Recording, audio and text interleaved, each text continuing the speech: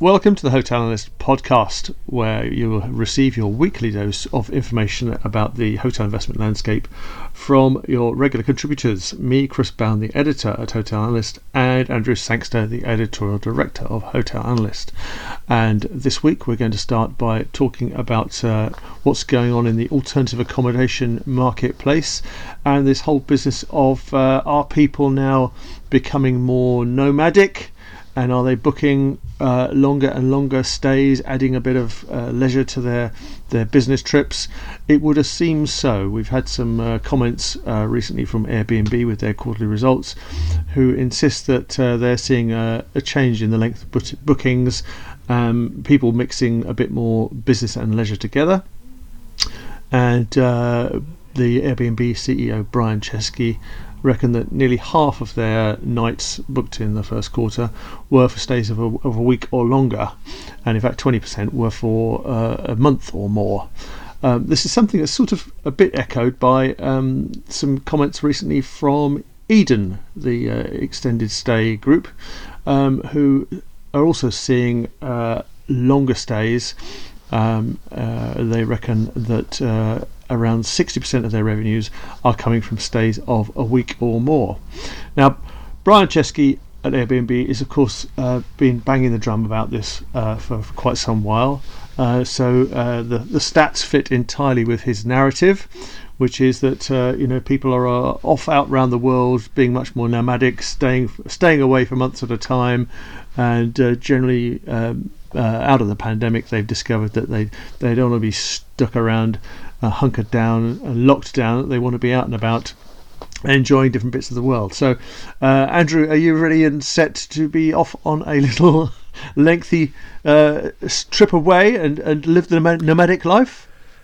No, in a short answer, anybody I think who's got ties is going to have that very family or work and things like that. And even work, the nature of work has changed, but I think, as we've discussed in the past with regard to the oversold death of the office narrative, people still are going to have to be in offices to continue culture.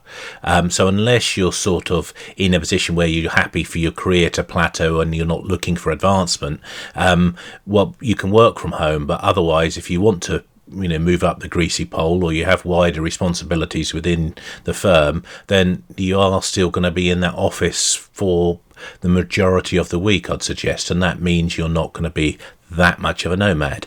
That's not to say there isn't a market for this stuff. I just don't think it's going to be everybody, or even anywhere near most people. It's going to be small but growing niche of nomadic workers. And as we've said so often before, this was a trend that was obvious before the pandemic, and it's been accelerated by the pandemic, and it's been uncovered and exposed to a degree by the pandemic, and accelerated.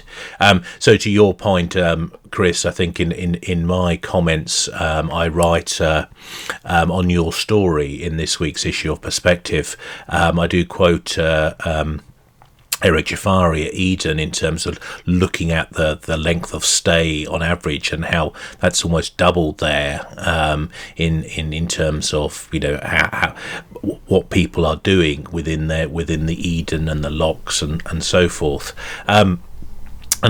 But I think the bigger picture here is what's going on with Airbnb, which is the sort of poster child for this whole movement. It's the one with the biggest consumer-facing brand.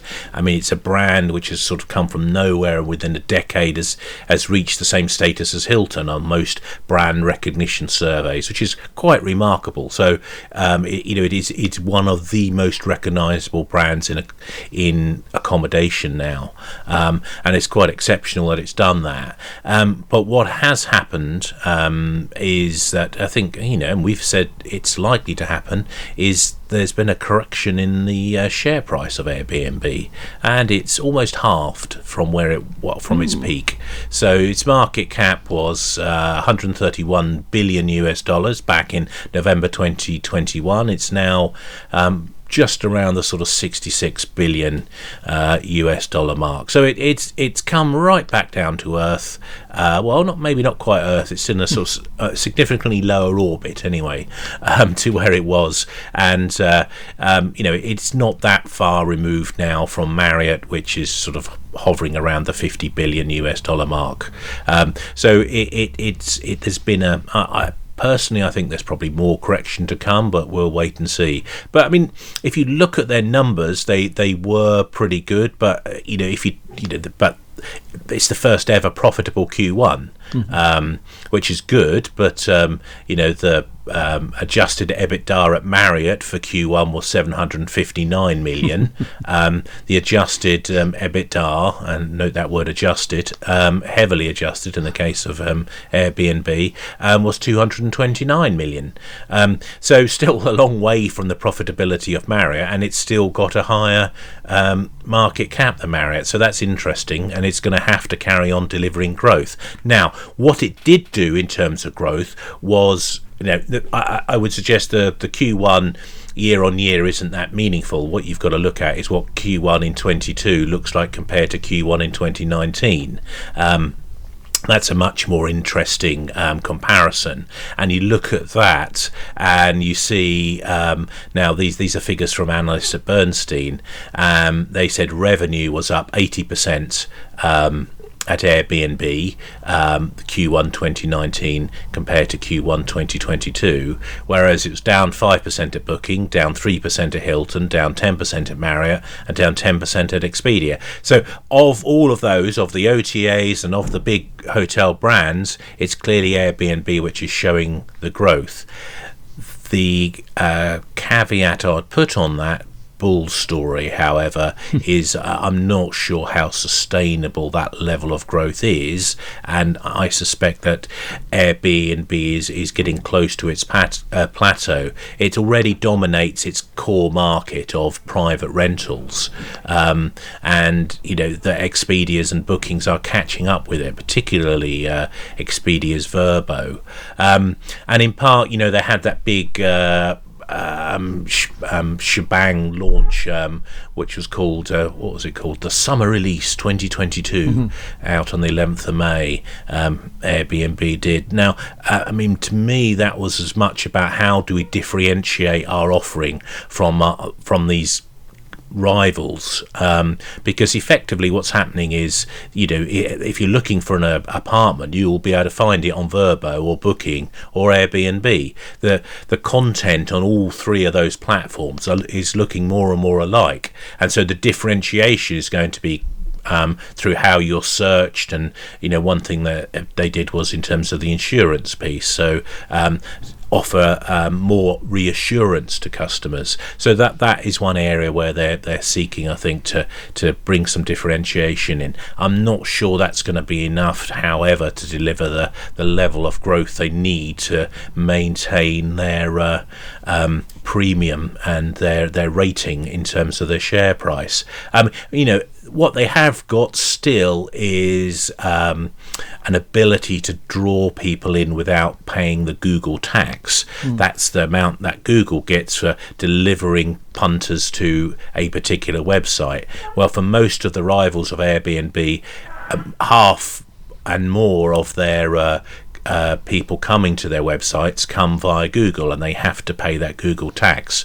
Now, Airbnb claims that 90% of its traffic is direct or unpaid, which is a very impressive number, and that's a key one to watch in terms of, as it grows, whether they can maintain, they don't have to invest the huge amounts that Booking and Expedia have to invest with Google in that performance advertising piece. So that's going to be critical to see. I think overall, though, from a hotelier perspective, the direction of travel for Airbnb is pretty encouraging. They seem to be not necessarily giving up on, but certainly sort of not pushing that hard at the hotel piece, and they seem much more interested in doing something with this longer stay thing, and this and that is going to take Airbnb further away from hotels, which I think is probably good news from the point of view of not going to be such a threat in terms of an alternative supply. It will still be there in the peaks, the compression nights when particularly say if you're at a resort area, or if you're at a conference hotel where there's a big event happening, the Airbnb will be a significant threat there still, and will take some of the extra profitability you would normally have made in that period.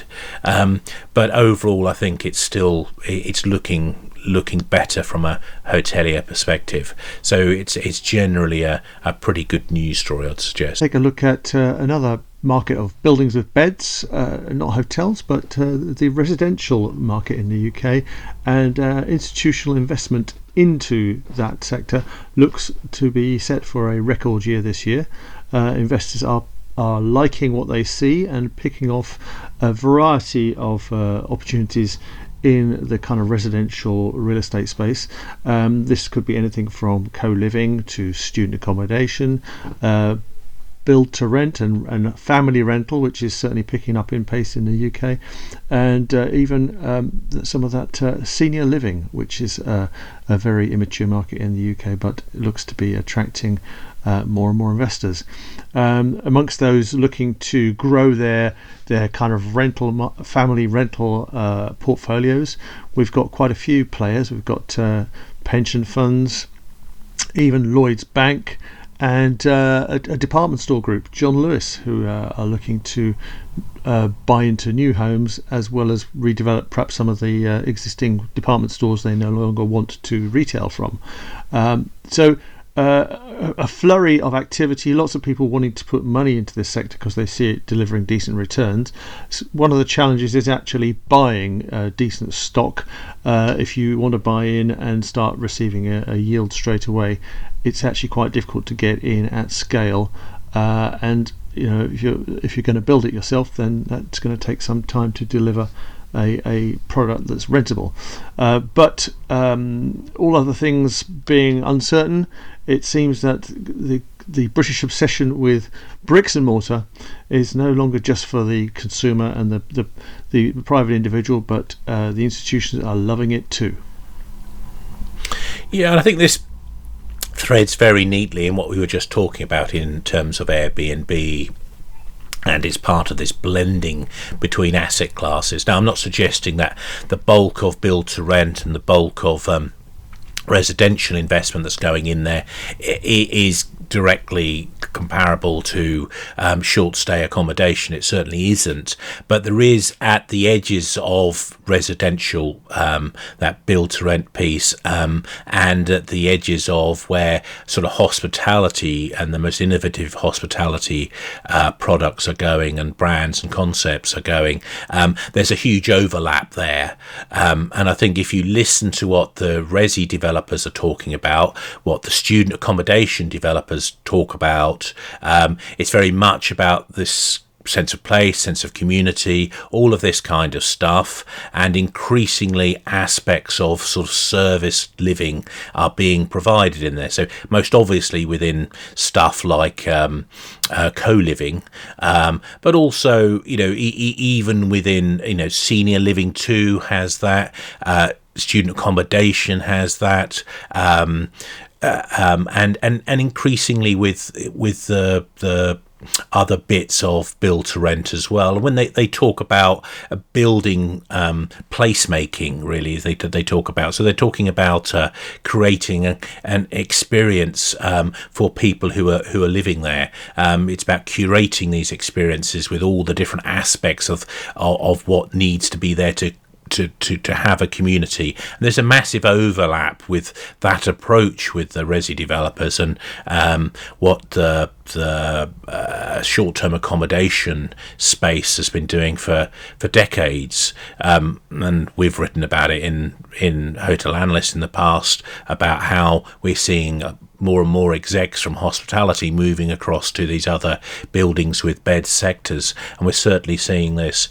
But I just want to add into this. I was at Eden's presentation in Berlin earlier in May. It's a sort of off-site. It wasn't done during the event itself, but they really are one of the foremost brands in this sort of interface between resi and short-term accommodation and as they evolve their offer. It's very interesting to listen to their CEO Stephen McCall talk about this. Talks about the layers of experience that they've had to put on, how they've been developing the brand, talking about Lock being this sort of next iteration of, to quote him, the community lifestyle experience. And I get that, and he's looking to sort of curate stuff to build something which is more than, say, serviced apartments, which he argues is soulless and lonely places potentially, and have interaction and make that very short stay, sort of 1 or 2 nights piece, work alongside the 1 week or even 1 month people staying there, which is quite a challenge. Actually, it's quite a difficult thing to deliver. It's difficult from an operational perspective in terms of how you're watching your cost base, and it's difficult to deliver from the point of how you get those two different groups to sort of separate-ish groups to blend together. So it's a tough one, but they certainly seem to have cracked it. They gave Eric Jafari, the chief development officer and creative director at Eden, gave some numbers in terms of saying yield on cost is, in development terms, yield on cost for a typical hotel 6%, serviced apartment 7%, and they're claiming the Lock is delivering 8%. And so they also had their owner Brookfield there, and Lauren Accardo-Young, SVP at Brookfield.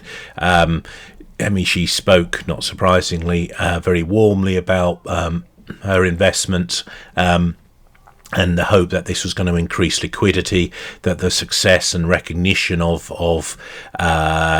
the type of serviced accommodation being offered by Eden is going to get better liquidity, and she's also obviously hoping for a bit of yield compression too, and gets a great price when Eden is sold, which is probably going to be in the next year or two. So I think Eden is a great case study in the potential and opportunity that's there, and you're sitting on these sort of blurred lines. At the post-pandemic landscape in the UK hospitality industry, we've had sort of what looks like the end of the pandemic. We've had the end of the rent moratorium. Everyone was expecting that 2022 was the year they were going to get back to normal, but then of course we've had continuing issues with supply chain shortages, staff shortages, and massive spikes in inflation, not helped by the war in Ukraine. So having pivoted around left, right and centre to get through the pandemic, it seems that the businesses in hospitality are once again having to pivot left, right and centre to cope with all these unexpected new inputs into their business. But it does appear that it's not all doom and gloom.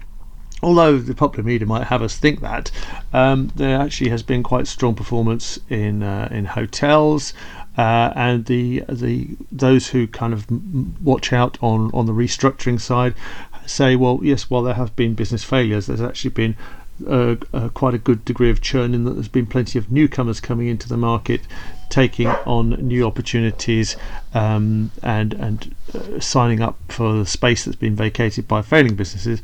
And actually there's plenty going on in the market, and while this is worry about consumer confidence evaporating, it's not actually evaporating.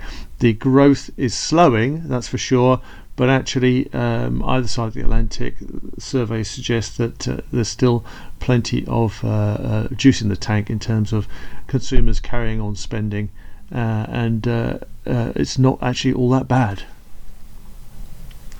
Yes, it's a very nuanced argument, and there is a real risk of being seen as spouting a phrase like crisis, what crisis? There is an issue here. There is no question that this is a challenging situation. GfK, a consumer sentiment a polling outfit that has one of the best known and most widely followed consumer sentiment surveys. It's been going since 1974. It reached its lowest ever level just in the last week or so. It's quite incredible that it's so negative. I mean, it's worse than when it was in the global financial crisis, worse than post 9/11 or any of that stuff. So it's there's no question consumers. This is a UK poll that UK consumers are feeling pretty at low ebb. But as you say, Chris, there's certainly good reason for that, given how the press are covering this piece. In addition to that, we do have inflation, and the folk memory of inflation has all but faded, really, I think. And we're going back again to the 70s to see, before we see inflation anything like that which we're currently seeing. Bank of England saying it's going to get to around 10%. Most forecasters are certainly saying it's going to be over 9% by the end of this current quarter, so by the end of June. So, and if you look at what happened, they've just this month we had the latest inflation numbers out from the Office for National Statistics, and they said consumer prices were up 7.8% year on year. And if you actually exclude housing costs, it's up 9%. So we're almost at that point, people were saying already in the official numbers, and this is just to April. So we could well, if we do the CPI excluding housing costs, we could well get into double digits within a month or two. So there's no question that this is certainly a huge shock from that point of view. However, this is held to be, and I think there are very good reasons for it to be held to be, a short-term phenomena.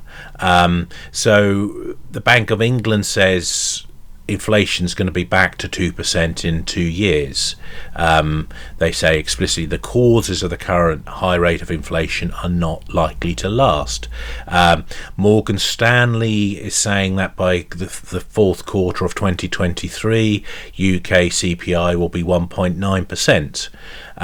You look at other forecasters, Trading Economics, 3.4% in 2023 and 1.5% in 2024. So clearly looking out beyond the next 6 to 12 months, inflation is expected to drop back down to normal levels, and certainly in terms of where you want a little bit of inflation, and 2% is the target that the Bank of England has set.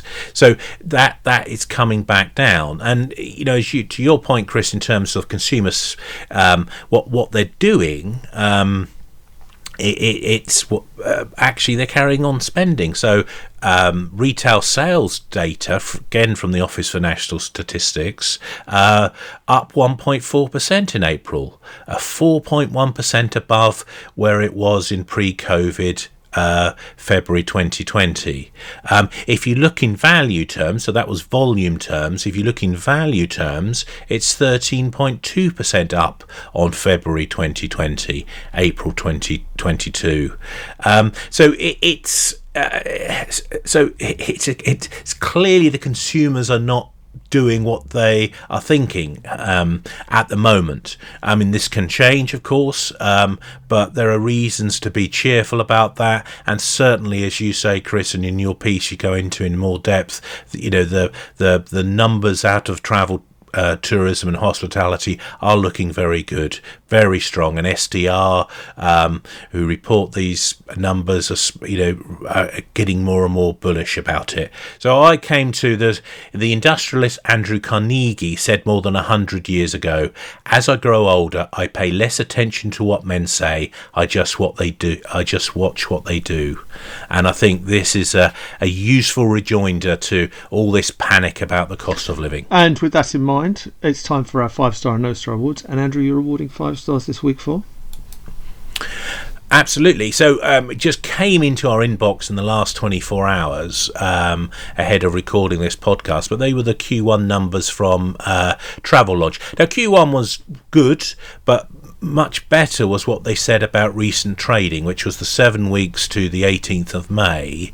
And they said these 7 weeks revenue was up 22% on 2019. So that's an incredibly bullish number. If that's repeated through the rest of this year, I mean, that's way, way above inflation. That's going to enable meaningful profit to come through with those higher level levels of revenue. So it's it very much speaks to the point we're saying. Look at the actual real numbers rather than sentiment. It can change. It could change, but so far so good. And you're awarding no stars this week, I think, to someone in the Middle East. So this is Kingdom Holding, which flogged off a bit of its stake to the Saudi state investment firm, PIF, and they sold a 17% stake for $1.5 billion. Now I thought, I better get to the bottom of this, just go to original sources and all the rest of it. And I went to Kingdom's investor relations site, and they took a good game. Their commitment to transparency, etc., they have on their opening page of their website. But the most recent numbers I could find was back in 2013. So it's shall we say less than transparent on that one. But of course, there's all sorts of different things going on there. So back in 2017, of course, the chairman of Kingdom Holding, Prince Al Walid, was, shall we say, a guest of the Ritz in Ritz-Carlton in Riyadh. Not entirely of his own free will, it's suggested, and it's also suggested that he's had to hand over about $6 billion to get out of that tricky situation. So there's all sorts of things playing out here in Saudi, which is behind the scenes, and they're trying to push at the moment for this inward investment piece, which I think is a little bit fanciful. Given the amount of capital they have within the country to invest, and B, the clear lack of transparency, despite what they claim, that is currently available in terms of many of their leading business operations. And on that secretive note, we'll say goodbye for now.